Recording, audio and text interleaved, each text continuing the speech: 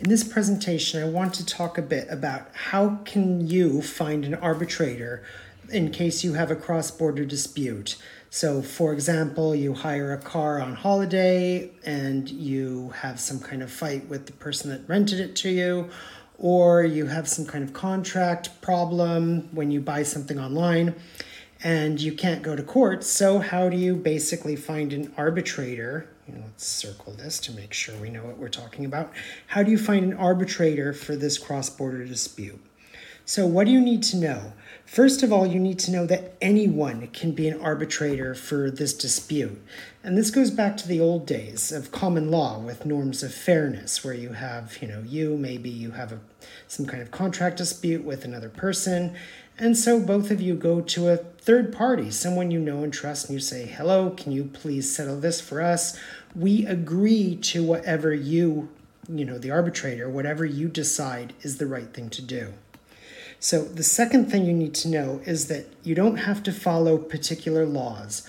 Most people think of arbitration like a court case, that there's some set rules that you have to follow, 1, 2, 3, 4, 5. But like I said, the whole origin of arbitration comes from these norms of fairness, where you go and you say, look, what's right, what's just in this current situation?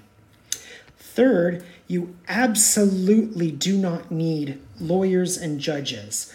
Usually when people hire arbitrators, they go to these websites of law firms. Okay, who can be an arbitrator? And a lot of times you see people who used to be justices. In a lot of my professional associations events, they're judges that are now arbitrators. But you don't need any of these people. Like I said, you only need this kind of trusted third party to settle the case. But the kind of rub of the situation is that you must find somebody who knows how to write an enforceable judgment. And what enforceable means is that you take it to a court and you look at the judgment and it follows a list procedure. So, it tells who are the disputing parties, it tells what evidence was submitted, it tells how the judgment was reached, it tells the judgment, of course, the amount of money to be settled, and it has to follow a certain, like any official document, it has to follow some kind of official way of being written. That way a court can just look at it very quickly and say, okay, check. We're going to send bailiffs or police out to the losing party and make them pay. That's what an arbitration is. It's basically getting the losing party to pay. So how does an arbitration work in practice?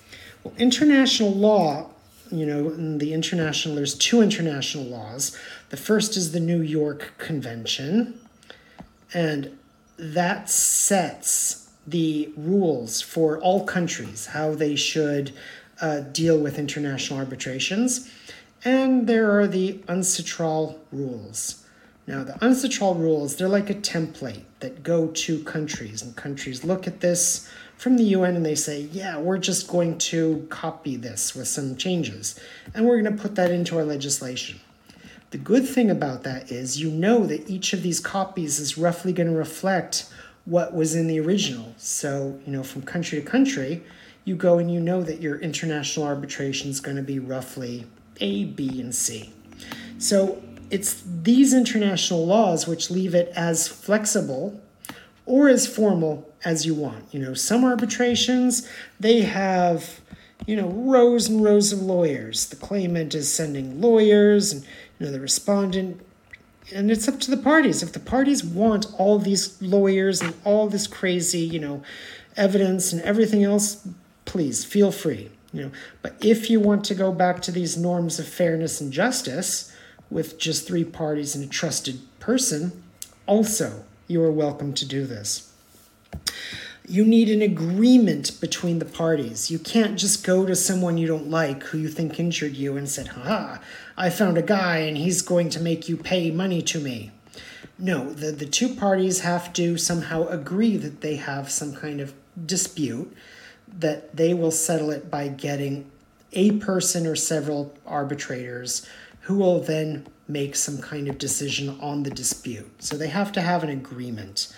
And that agreement in practice is either an arbitration clause, Arbitration clause.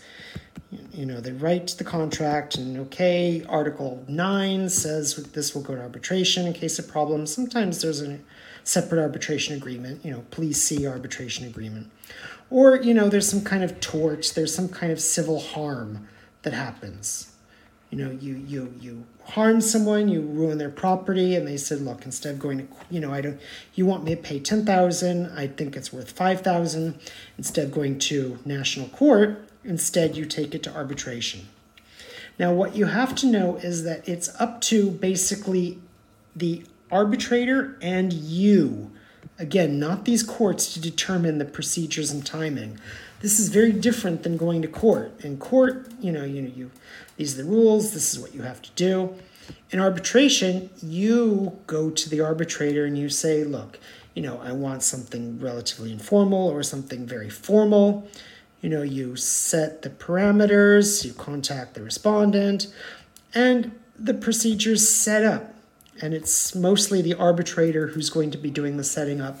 But you're the one that's going to have to be kind of driving the process, making sure that the arbitrator's sticking to the timelines, sticking to what you agreed. And probably most importantly, you pay their salary. So it's, again, not like a court judge. This guy or girl or people, his, her, their, when you take them on as an arbitrator, you have to agree, well, how much are we going to give you for this? Are we going to give you a fee? Are we going to give you a percent? What can we expect from you? So in that case, you're almost contracting, well, you're literally contracting for their services as an arbitrator.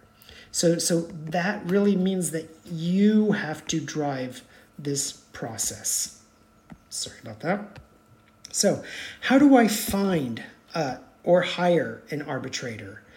And we can think again about these arbitrators as, first, look for someone with a credential. Look for someone like, a CIA or FCIARB. I mean, this is the Chartered Institute of Arbitrators. And this is one professional association, and they have fellows, and what fellowship in the association means is that they've sat an exam. They had to write this judgment. The judgment was assessed, and they said, okay, you've put all the right pieces. We think that it will be accepted. It won't be overturned by a court, and we believe that you're competent to write this judgment at the end of the day. So make sure you look for someone with they're not just some guy on a lawyer's page. It's not just, here's the lawyer, I can do your arbitration, I'm a lawyer. No, you get rid of that. You need someone who can produce a judgment, a solid judgment that won't be overturned. Second, you have to make sure that, like I said, an agreement to arbitrate. Both parties have to agree to it. If they don't agree to it, then it doesn't happen. And it has to be a cross-border issue. If it's an international arbitration, it has to involve some kind of border, of course. Third, decide your budget. Like I said previously, you're driving this process. And you can spend, $10 million if you like on an arbitration, or you can spend $100 on an arbitration. It's basically up to you to decide, well, how much money do we need in order to receive this kind of fair settlement? And both parties have to agree to it.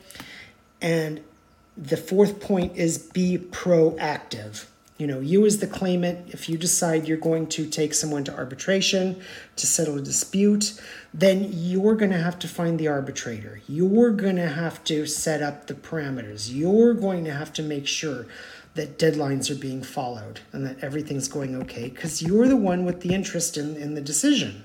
So, it's really up to you to know what this is and drive it forward. And so what can you expect to get at the end of this process? You basically get a piece of paper. That's all you get. An arbitration at the end of the day is you're paying for a paper. You take this paper to the courts. Here you are. You get your paper, you go to the court, and you say, court, I have this judgment. It's written in this good formal way. I want you to send police or bailiffs to the respondent to get the money. So, they look at the judgment. Okay, yeah, it's fine. We're going to basically translate it. We're going to issue a judgment which can be enforced in our territory, and we're going to go and enforce it. So that's basically what you're getting at the end of the day, is just a piece of paper. But it's one, hopefully, that brings you money. It brings you money and it brings you peace at the end of the day, right? So you're made whole for any harms that happen to you. And, you're just not angry anymore all night, all day, thinking, oh, this girl or guy really, cheated me, So it gives some peace at the end of the day. So you get these two kind of outputs as a result of the piece of paper. And as another kind of final observation is that, with this kind of peace also brings justice for the respondent. So it's not just you as the claimant who gets all these goodies. It could very well be that the respondent is the one in the right. And so it brings that respondent this peace and justice. So just be aware that because you're driving the process, you're proactive, that doesn't mean that this procedure is somehow tilted in your favor. So that, I hope, answers the question of how can I find an arbitrator for my cross-border dispute, what you can expect from the arbitration, and how it will work in practice. Thank you very much.